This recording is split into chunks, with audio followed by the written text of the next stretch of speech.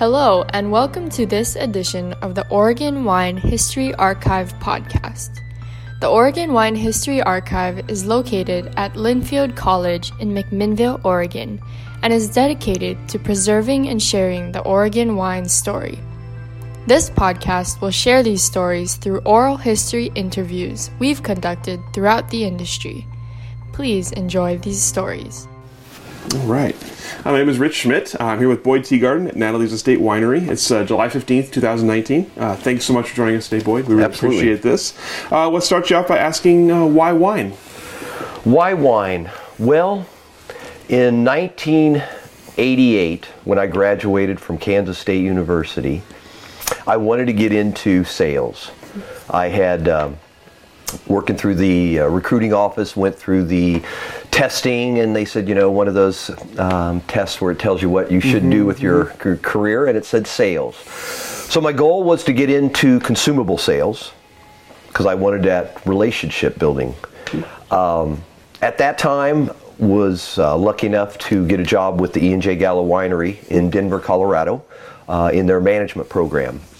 At that time, back in the late 80s, was when Gallo was moving out of not just being in the retail sector, but into the restaurant sector with their sales, marketing, and branding approach. So I was a part of that team to start with that in Denver, which was one of Gallo's training facilities. Started working with them first 2 years. At the beginning, quite honestly, wasn't into wine. My goal was to be the national sales manager of the E&J Gallo Winery and run a very respected consumable sales company. Wine was a widget. I grew up in Kansas. I drank Coors Light. That's wine was not big in the global scale here in America yet. It was still one of those products that people had either at a special occasion or at holidays. It was not really consumed on a day-to-day basis. So I was never really connected to wine, but I enjoyed the sales side and I enjoyed the learning. And I don't know how much people are aware of Gallo, and most people are very aware of their sales and training program, but they are in essence the Procter & Gamble of the wine business.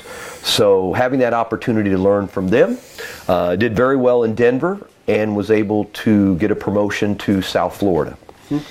And at that point, Gallo was putting their salespeople that had come up through their organization into bigger distributors around the country. So Southern, Premier, Young's Market, these were all distributors that were being able to have Gallo-trained people come in and be integrated within their sales force, which is what I did.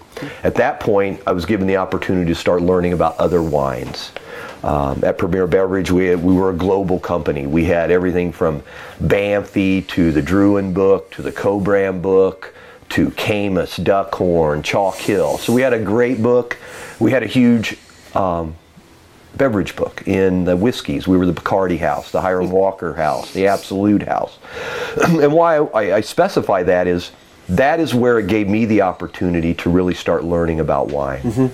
Is working in South Florida, in Fort Lauderdale, Boca Raton, and Palm Beach Island. Everybody in the world wanted to come work those markets because they had some of the best restaurants and some of the shakers and movers in the country. So every day I would get these guys coming in from all around the world to get in my car to go sell wine, and I started learning about wine. And that's where the bug really took off. Got the opportunity to travel with Premier Beverage to Europe, start going to these wineries that I was selling. The additional training that Gallo was doing, the additional training that Premier Beverage was doing.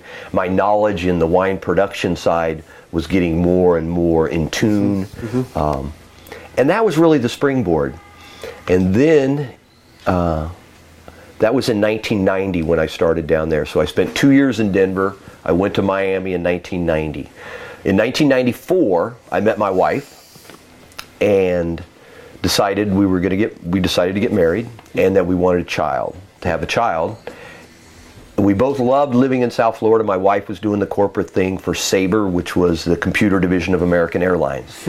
So we were not from South Florida, She was from Southern California, and I was from Kansas, so we wanted to get west. So at that point, I went to Bill Canine, who was my VP of sales for Gallo out in Atlanta, and sat in his office, and he leaned back in his chair, and I said, Bill, I said, I'd love to get a transfer. I'd love to go back west, and explain to him why. He said, that sounds great. He goes, and he looks me at the eye, and he says, well, what about Portland? And I looked at him and I said, Bill, I said I didn't want to go to the East Coast. Why would I want to go to Portland, Maine? He said, no, Portland, Oregon. And I said, well, okay. And at that time we had the Druin. Druin was down there in South Florida, and we had Archery Summit. Those were the only two brands that I sold from Oregon in South Florida. So I knew a little bit about the state, but nothing in general. Washington wines were not even really on the map then yet. I mean, they were there, but they were not a dominant player. They were a regional player. So I came out to Oregon and started to work for Valley Wine Company. Valley Wine Company was the old Giusti Wine Company, which in some of your discussions you may have heard the name Al Giusti. Well, this is a very interesting story. Al Giusti and Ernest Gallo were friends because Carlo Rossi, who is actually a real person, was Al Giusti's son's godfather. Okay. So when Al Giusti was sick with cancer, he went to Ernest Gallo and asked Ernest to buy his company. So Ernest bought Al Giusti's company at that time. And that was back in the day when it was Giusti Wine Company versus the Miletus brothers. The Miletus guys controlled the beer, and Al Giusti controlled the wine business in the state. So Ernest bought Giusti Wine Company and started Valley Wine Company. So now all of a sudden Gallo owns a distributor that has all these other brands, and they have all of the sales force that's never experienced or worked with multi-brands from around the world. That's where I came into play. Gallo was able to pull me from South Florida and put me in the distributor up here. So that's where my relationship in the real Oregon wine industry started, is with all the brands. So we were the Oak Knoll House, we were the Sokolblosser, the Argyle, and Elk Cove. And back then, David O'Reilly, who was the owner of Owen Rowe that started Chenahan with Peter Rosbach, was the national sales manager of Oak Knoll, or Elk Cove. Elk Cove was one of the brands that Valley Wine sold. Well, David and I hit it off very well. And this was in 1995, and David said, hey, you need to come help my buddy and I, Peter Rosbach. And Peter was working at Tektronix. He was an engineer at Tektronix then. We both got day jobs. We just started this brand called Chenahan, and we're making this Old Vine Zin up at Medici, and we need help. And I was like, perfect. This was my chance to take all of that information and knowledge and training and exploring wineries all over the world and actually start to make wine. So for 95 through 99, Peter, David, and I, they were over at Medici. We made the Chenahan Old Vine Zin there, and then started making the Residence Pinot Noir there. That's where I met Carla and Kevin Chambers. And I started meeting Lonnie Wright from the Dows, the Pines Vineyard, where the Old Vine Zin comes from, and then Mike Sauer from Red Willow Vineyard up in Yakima, and Joe Hathrop from Elm Mountain up in the Yakima Valley. Well, those are all growers that we worked with over the years at Chenahan. And then in 99, I was up for a corporate move again. There was some changes going on in the Northwest, and they wanted to move us to California. And my wife and I had fell in love with the area. And lucky enough, working with Gallo, I had seen not only nationally what was going on with the numbers, but what locally really was going on with the sales numbers, both in vineyard planting and sales cases sold. And it was like, now's the time. And that was 1999. The market was troughed out here. There was this, as we have, a lot of people have talked about, there was this resurgence of people coming to the valley then. So we decided to jump off the corporate bandwagon, found this property in 1999, and moved in here actually on my daughter's first birthday, May 6, 1999. We got the keys of this place, moved in, and that's when we started the winery. So last month, or 2 months ago, was our 20th anniversary. That's awesome. So that's how we got here. A long story. Congratulations on the anniversary. Thank you. That's awesome. Thank you. Tell me about when you made the jump from knowing all this stuff about wine and kind of having an interest in it to actually getting in and making it. Tell me what that was like and what the process was like, kind of learning how to make wine and learning all the processes. I truly don't think you know wine until you've made wine. It's very easy to be extremely book knowledgeable on where grapes come from and what grapes should taste like in a perfect world, but we don't live in a perfect world, and farming is not a perfect thing, and winemaking is not a perfect thing. So I think that was really when I really started to understand wine, was learning what really went into and why there was so much passion and drive to succeeding in wine, was how connected people were to it. If that makes sense. It does. Did you feel it right away? Oh yeah, I'd already felt that. I felt that way when I had started with Peter and them back in '95, and we had started making wine and by the time we had got to we're going to do it, oh yeah, it was, this is the thing we have to do. Do you have an idea what it was that appealed to you about the process? Was there something about it that drew you in, the actual wine making? Probably the reward. The reward of being somewhere where people don't know who you are, and they're having some of your wine that you've made, and they say, God, that's really good. That was probably the most rewarding thing, and the thing that really was like, okay, good. What we're doing, they like, the style they like, they understand. Yeah, I would say that. Sure. So tell me, you mentioned you found this property. Tell me how you found it and what about it appealed to you. Well, we found it by dumb luck. We were actually looking at property up the hill, and we were with a realtor, and we were driving down Chehalem Drive, and there was a little sign out at the road that said, for sale by owner. And we were in the back seat of the real estate car, vehicle, and I just tapped my wife on the leg, and I just pointed, and so we went down, said our thank yous to the realtor, got back in our car, and came back up the hill. We turned in and came in to the driveway. Now, before that, I had known the style of wine that I liked. I liked the style of wine that is a bigger, more robust style of wine. I like that bigger style Pinot Noir. So in knowing that, I had talked with a lot of the old farmers and found that I needed a warmer site. And what I learned from the old farmers, not the old grape farmers, but the old farmers that farmed here, was that you need to look for an old walnut orchard or an old prune orchard. And the reason for that is those areas where those trees grow need to be a warmer area, so that because the tree needs to flower early, because it's a very long ripening cycle. So that being said, when we pulled into this driveway, as you come in, it's an old dilapidated walnut orchard. And I'm like, gosh, I hope the house is nice, because this is the perfect due south facing. The lower part of our vineyard is 320 feet elevation. The upper part is 420 feet elevation. It's a little bowl. If you look back at the ground, you'll see it's a little south-facing bowl, which in essence works to be a little bit of a heat trap for us. Black walnuts. Now, it used to be English walnuts, but now cloned back over to black walnuts. It was like, this is it. This is it. I hope the house looks good. So when we bought the property, the only thing here was the home and a 2-car garage with a studio apartment.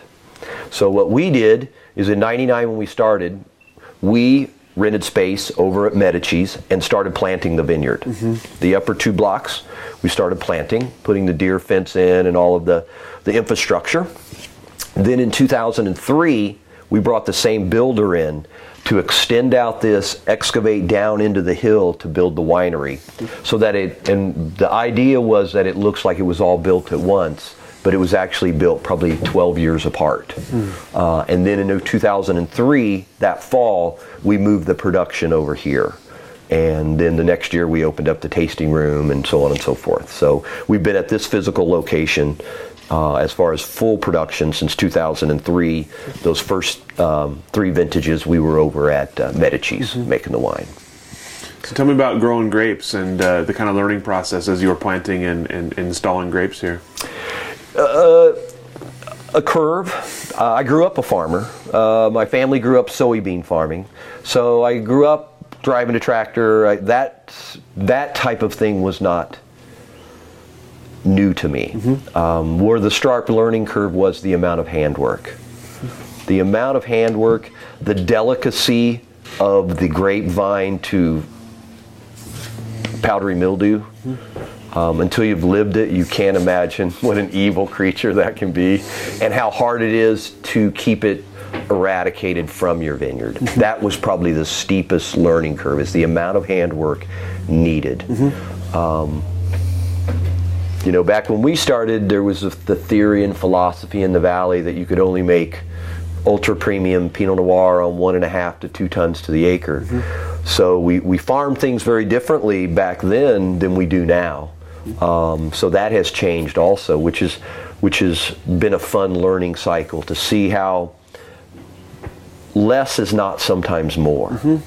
You know, it needs to be a balance in there, and a balanced crop load is very important. And to see how that our knowledge of as local farmers and wineries, how we've learned how different sites can handle different crop loads, different leaf management programs, all of that has been a real fun learning cycle.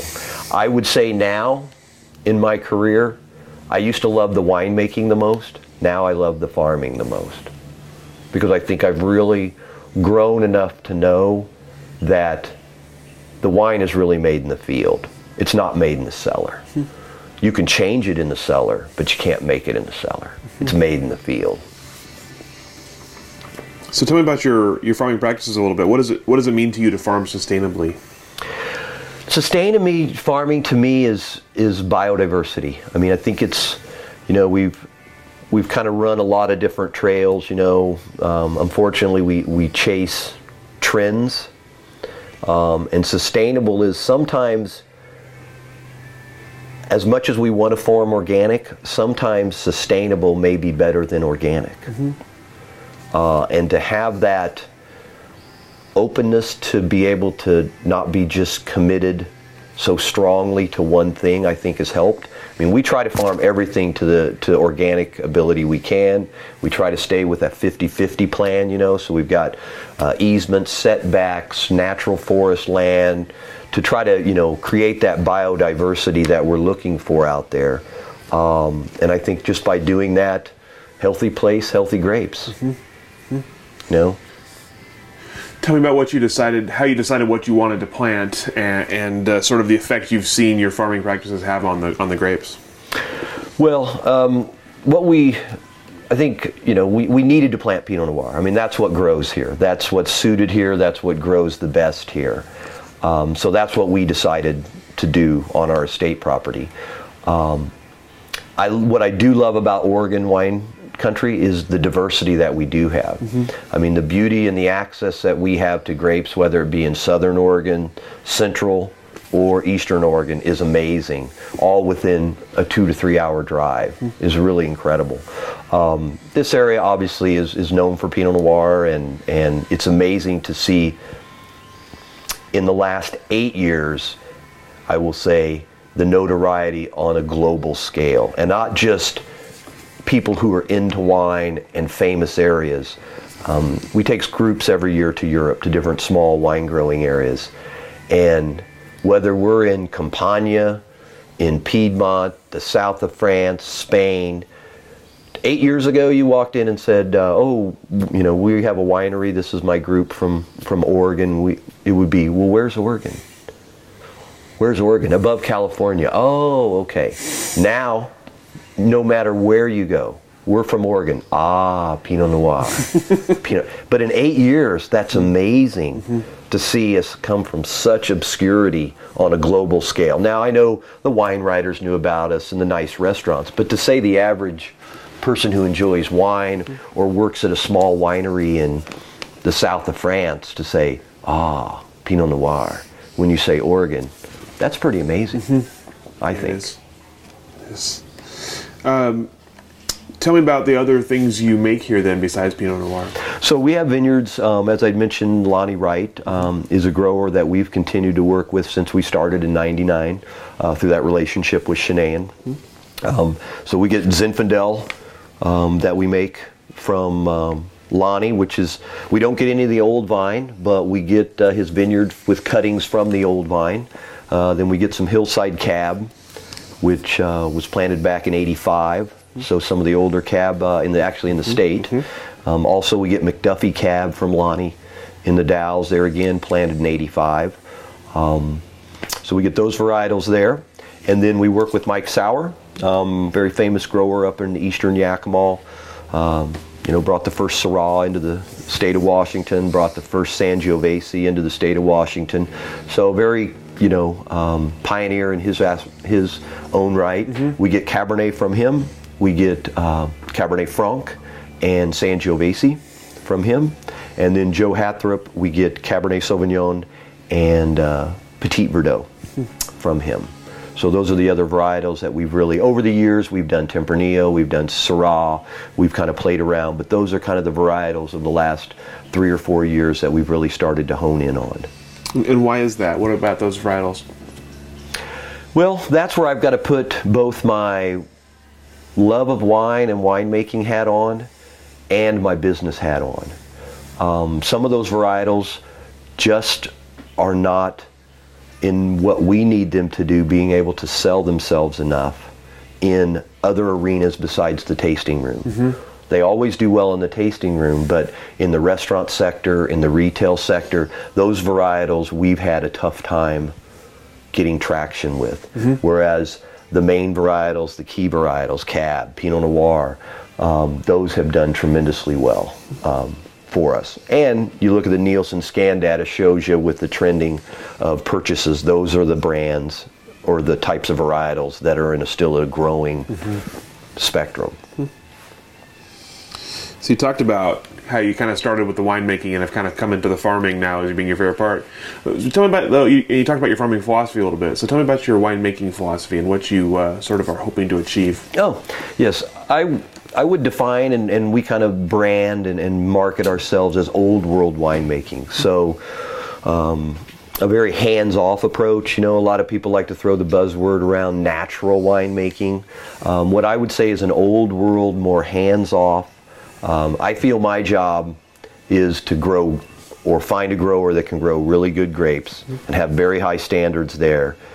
Our job is to just usher them through the cellar. I don't use a lot of new wood. I tend to age a little longer in barrel on the bigger varietals because I don't use a lot of new wood and let them soften naturally, very much like you would see in France or in Italy in that degree.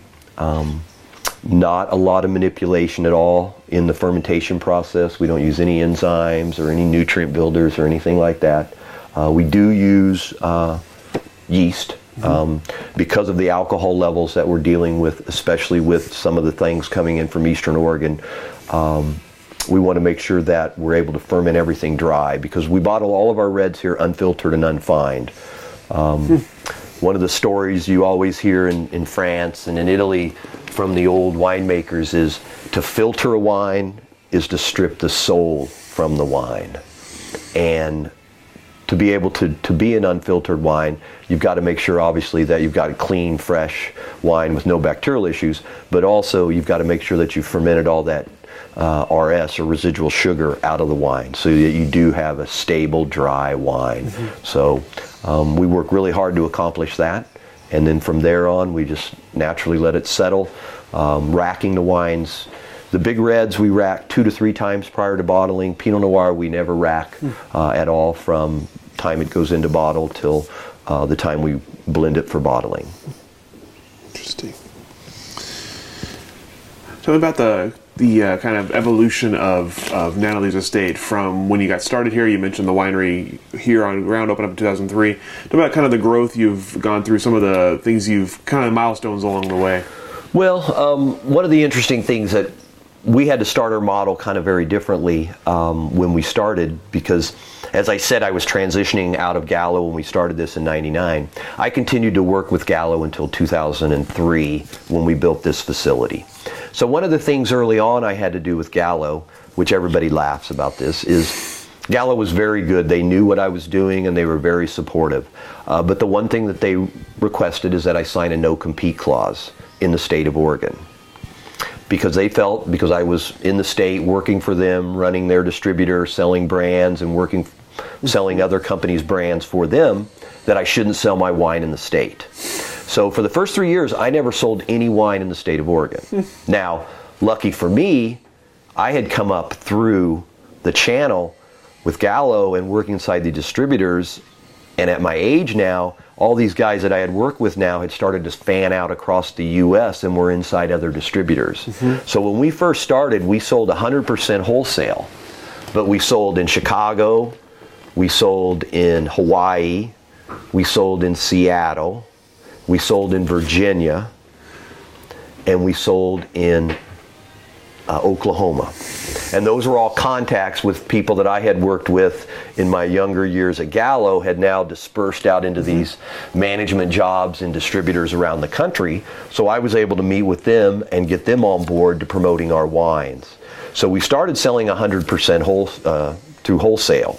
Then in '03, when we walked away from Gallo and finally went full time, I could start selling direct. That's when we built the tasting room and started selling within the state of Oregon as a distributor with Domain Selections, and then through our tasting room. Now, as we've evolved, we've been able to pull back the majority of that wholesale distribution to sell it all direct. So that would be the biggest kind of business model shift that you've seen. Currently now we only sell in Oregon, in Montana, in Utah, in Kansas, and in Ohio. Interesting. And the reason for that is in 2005, I was selling wine in Montana. I had a buddy here in Oregon that said, hey, I got a friend in Montana that's starting a distributor. He's looking for brands. I said, okay. So I flew to Bozeman, met this guy. They started selling our wine. I went there that winter to Big Sky, which is a resort outside of between Yellowstone. Had a great time, skied, sold wine. That's one of my passions. I came home, I told my wife, I said, Big Sky, Montana is Vail, Colorado in 1980. And I said, if we don't buy a home there now, we'll never be able to afford to. So we bought our first condo there. So that's why we stay in Montana selling wine, is we have a home there. I fish and ski a lot, so that's why we moved into Utah. Had a Cellar Club member, friend who wanted to get in the business. She came out, worked a harvest, wanted to get in the industry, and she lived in Utah. I brought up the idea to her of starting a small brokerage company in Utah to represent small brands, because in Utah to sell wine you have to work through a broker that must live in the state of Utah. So consequently, she opened up a small brokerage company, and now we sell wine and I can go to Utah and ski. So it works really good. I'm from Kansas, so that just makes sense.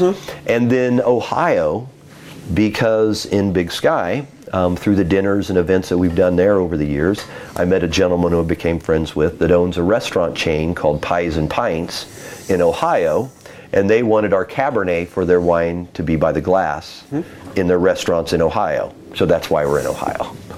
But it's all a relationship business. That's awesome. Yeah. I love it. Tell me about selling wine now versus when you started Natalie's Estate. Tell me what the differences are, especially for in Oregon. You mentioned going from the mostly distributor to mostly DTC now. Why and how are you faring in the new marketplace? Well, we're faring okay. I think we're lucky that we're 20 years old. And when I say that, I mean it is very hard to be new right now. The consolidation of the distributor business and the grocery business in the United States is the biggest challenge that small and mid-sized wineries face in the short-term and long-term future. As I was mentioning, back when we started selling wholesale, or let's say back in the early 2000s, in any major market, in the United States, there would be anywhere from 10 to 20 wholesalers, ranging in size from the behemoth, big guy, 800-pound gorilla on the wall, to the little small boutique, maybe French-only guy. But there was a home for everybody. Also back then, there was a lot of regionalized grocery chains and wine stores and shops, depending on the state laws and regulations that each state has. But there were a lot more opportunities for the small and mid-sized winery to get in front of people. But as consolidation in the grocery business has really shrank the major grocery business in the U.S. down to 5 chains. You've seen that same thing with distributors. Let's look at Portland as an example. You know, in Portland today, there's basically 2 major players and then maybe 4 or 5 small guys other than that. That's all there is left. With an emerging wine industry that's went in Oregon from, back in the mid-90s, 100, 125 to over 750 now. It's an unrealistic change in volume. So now a small guy like me or even a 10,000 case brand says, I'm going to go set up shop in Chicago and try to sell wine. Okay, here are the 3 choices you have. And within those 3 choices, each one has a 200-page price list. How you just get lost. And the poor salesman today is every day there's a new person in their car. So today I'm selling Elk Cove. Tomorrow I'm selling Natalie's. The next day I'm selling whoever the next winery may be. And you just are not getting peace of mind anymore. The other thing that was really nice about when we had a lot of distributors is the big distributors would take care of the big guys. So Gallo, Constellation, KJ, all those guys would be in the big guys. They had distributions, channels, they could manage those books. So the middle distributors, the smaller distributors, they would take the more esoteric brands, the small brands, the brands that took hand selling. And that's what they were known for. Now all those are engulfed into one distributor. Guess who gets left out? The small and middle guy. He doesn't have the money for the incentives, and he's not bringing enough revenue to the bottom line that the senior management and distributor care about the brand. And that's a problem. That's why everybody is chasing that direct-to-consumer business so hard. It's very lucrative. Basically you're going to make 60% more money by selling it in the distributor in the direct-to-consumer than you are to a distributor. That's huge. It's huge. That's huge. So how have you gone about doing that then? What are your kind of... Well, I think what did you see? For us, there again, I think being involved in the wine business when there wasn't so many wineries helped. Also our diversity. I mean, one thing I learned very quickly in the wine business was that people who are into wine are very exploratory. And what I mean by that is they explore and eat all different kinds of foods. They drink all different kinds of wines. They drink all different kinds of beers. So when we started this, that's who we were. And my wife and I said, no one's doing it really here. A few wineries are, but no one's really focused on it. That's who we are. We have all this access to these great vineyards within a couple of hours of here. Why don't we do that? And the beauty of us starting when we did is, the land prices were right. We could get involved. We went to cashed our 401ks in and went to the come line is what we did here and bought this with all of our 401k money. You can't do that now. You need investors. And by us doing it alone, we weren't, having to be held responsible to a venture capitalist or somebody that wants my 10% return right now. So we were able to go outside the market, find these other grapes, start making the wine, and then building that local clientele that, oh, Natalie's, they do cab. Oh, let's go try this. Let's go try that other varietal. Oh, I've heard about this varietal. And that's how and why we wanted to do the multiple varietals from the beginning. Tell me about the other wineries and vineyards that you work with, consult with, kind of how that came about. Yeah, that's kind of been just a growth of where we're going, as we're getting older. Quite honestly, as we're getting older, I needed to bring in an employee. So we brought in a full-time employee to help me in the cellar and in the vineyard. Connor, he's on his third vintage with us. It's allowed me to free up a little more time to go do some other things. And enjoying the farming and being connected to that was a much greater interest than making more wine and having to go on the road and start selling wine again. I've done that for 20 years. I would much rather work with a local vineyard and help them out. So what we've done is we work very closely with Lonnie Wright from the Pines Vineyard out in the Gorge with several of his wines that he's got. We have a small vineyard just up the hill here that got planted 3 years ago, a little 2-acre vineyard that we've been working with. And then we have a gentleman starting a small project up in the Yakima Valley that we know through the vineyards that we work with up there. So those are our first little dabbles into the consulting, and it's been a fun ride. How do you define your role as a vineyard consultant? Well, that's what I think we're trying to offer, something a little different, is there's no set pattern, because what I've noticed as the vineyard have grown here in the valley, a lot of the vineyard management companies here want to be involved in all aspects of the business. So they don't want to be piecemealed. They don't want to be used only for pruning or only for handwork. They want to have all the business. And they want the owner of the land to provide all the equipment. Well, once I took a step back and looked at, there's a lot of small little vineyards popping up here that don't fit within that dynamics that the bigger consulting companies are wanting to deal with. So what we thought is, let's provide a service where you can pick and choose what you would need help with. Maybe it's something to do with the winery, whether it be marketing and branding, or maybe it be something to do with in the cellar, or maybe it's something to do in the field. You can pick and choose, and then we'll bill proportionately to that. Versus we want it all or none. We're not doing any custom crush or anything like that. This is strictly a consulting position. Like an a la carte consulting. Correct, exactly, yeah, exactly. There used to be that service in the valley, but as the vineyards have grown in size, we're getting bigger players in the market, the size of the vineyards are growing, those guys have kind of transitioned into those type of situations. So you work on some different vineyards now than you had before. Tell me about kind of the differences that you're seeing in the different vineyard sites you work with. Well, they're all, working with somebody that is just beginning in the vineyard and growing grapes forgets how tough and vigorous a grapevine is. And they tend to be way too gentle on it. So a lot of the time I'm spending right now with people is getting them to understand how vigilant you have to be on the plant as far as just on top of your work, and how healthy and strong it can grow. Because most of the vineyards are young that I'm dealing with. They're not a 30-year-old vineyard that's up and growing, and now I'm seeing kind of how that's different than my vineyard that's 18 years old.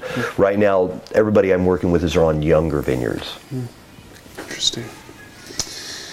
So let's talk about the sort of the industry in general a little bit. What are some of the, in addition to pure size, which we've already talked about, what are some of the biggest changes you've seen in the Oregon wine industry since you became a part of it?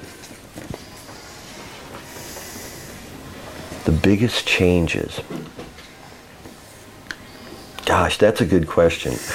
I think one of the most interesting changes has been the international money that's came to the valley. The Drouhins have been here for a long time, but as we've started to see Jadot and all of these different smaller Burgundy houses start to come to town, that is probably the biggest shift and probably the biggest surprise. I would have never guessed that in the beginning. I would have never guessed that. it's gotten a lot more competitive. The industry, it was just a smaller industry then. You know, people got together more. There's a lot of non-on-site ownership now, where it used to be a lot of on-site ownership.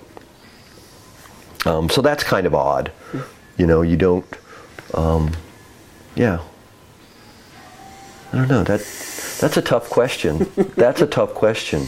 Because I instantly go to the business side of it. Well, tell me about... And that, I would say, the competitiveness. We have grown so fast in the number of wineries, and it's been very challenging to grow our tourist population base as fast as we've grown the number of wineries. And I'm continually amazed and shocked at how many times I have people come in the tasting room that live in Portland that never come to wine country. Gosh, I've lived here for 5 years and I've never came out. So I don't know how we tap into that person and get them out into the valley, or to get them to want to come to the valley.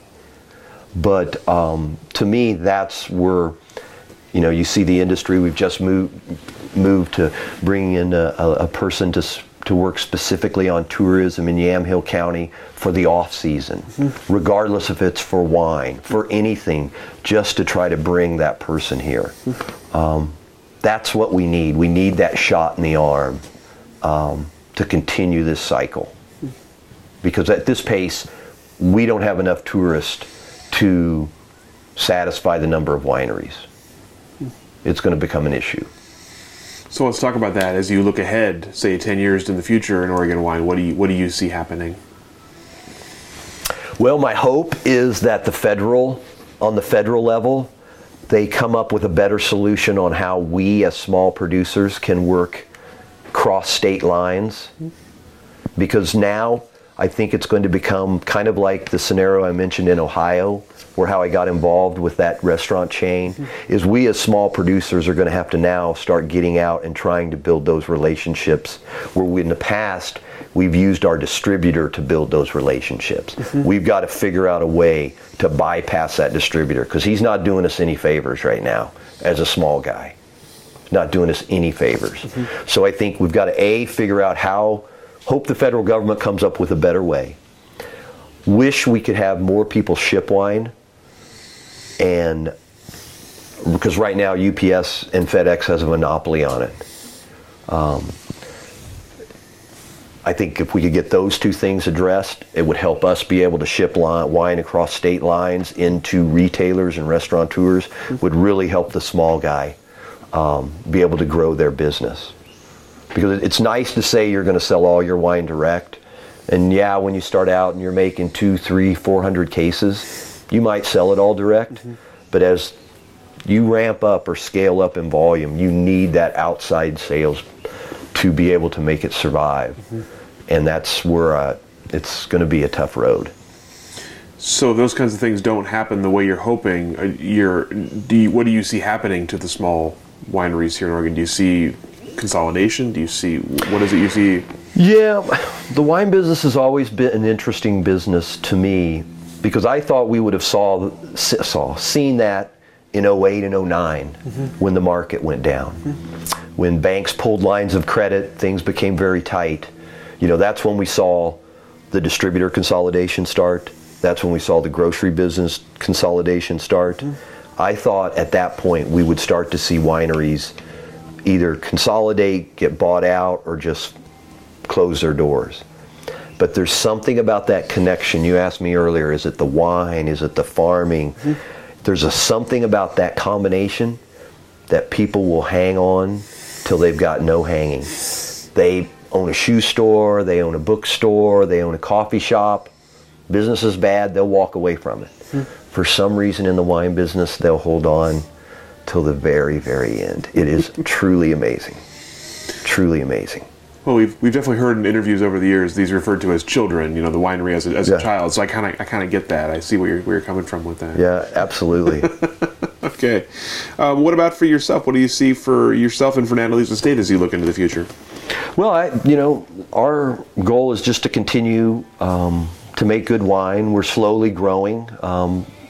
There's certain categories that we're going to expand in that have done very well for us.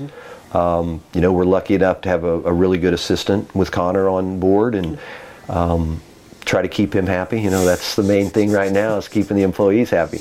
But keep him happy and just slowly grow methodically, because our business is DTC, direct to consumer, and I don't want to grow too quickly and have to rely on that wholesale sales too much. Are there any projects or changes on the horizon you're excited about? Anything you're thinking of trying? No, I mean, we're just expanding. We're expanding our Pinot Noir program. We're expanding our Rosé program. Those have done tremendously well for us. So we've planted some more. We planted another 500 vines last year. So we're just slowly, we have about another 5 acres that we can plant over time here. So our growth is all going to be on site, with investing in the land and investing in putting more vineyards in as Pinot Noir grows. I mean, I don't even know if it was 2% of the sales. When I started in the wine business in 1988, I don't even know if it would have made 1% of the sales on a national scale. So to see where it went from 1% to when I started here in 89, maybe it was 2 or 3%, to see how big that category is now. I'm excited that I think it's going to continue to grow. So we're going to just continue to plant more grapes here and expand in that sector. Sure. What is it about Pinot Noir? Why do you have the faith in it? Why have you seen it grow? Like, what is it about Pinot Noir that is so attractive to people? I think it's a little lighter styled red.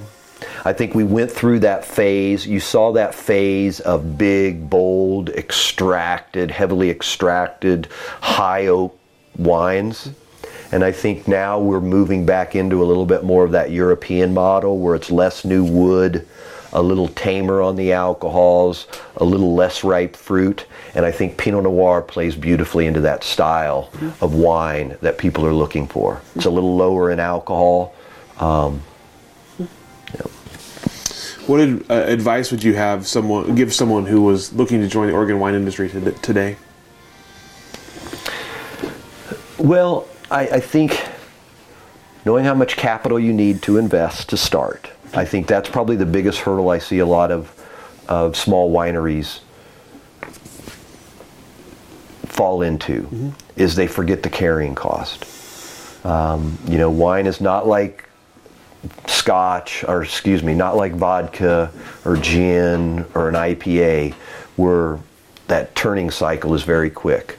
So I think understanding that you need 3 to 4 years of working capital before you even put the first shovel in the ground is most importantly. And don't build your business model when you take it to the bank on selling 100% DTC right off the bat, because that's a very unrealistic expectation. It's just not going to happen. It's just not going to happen. Unless you're making, 4 barrels or 2 barrels or something, then okay, that's great. But if you're seriously thinking about jumping right into it right off the bat, you can't go in, and a lot of people do. Okay.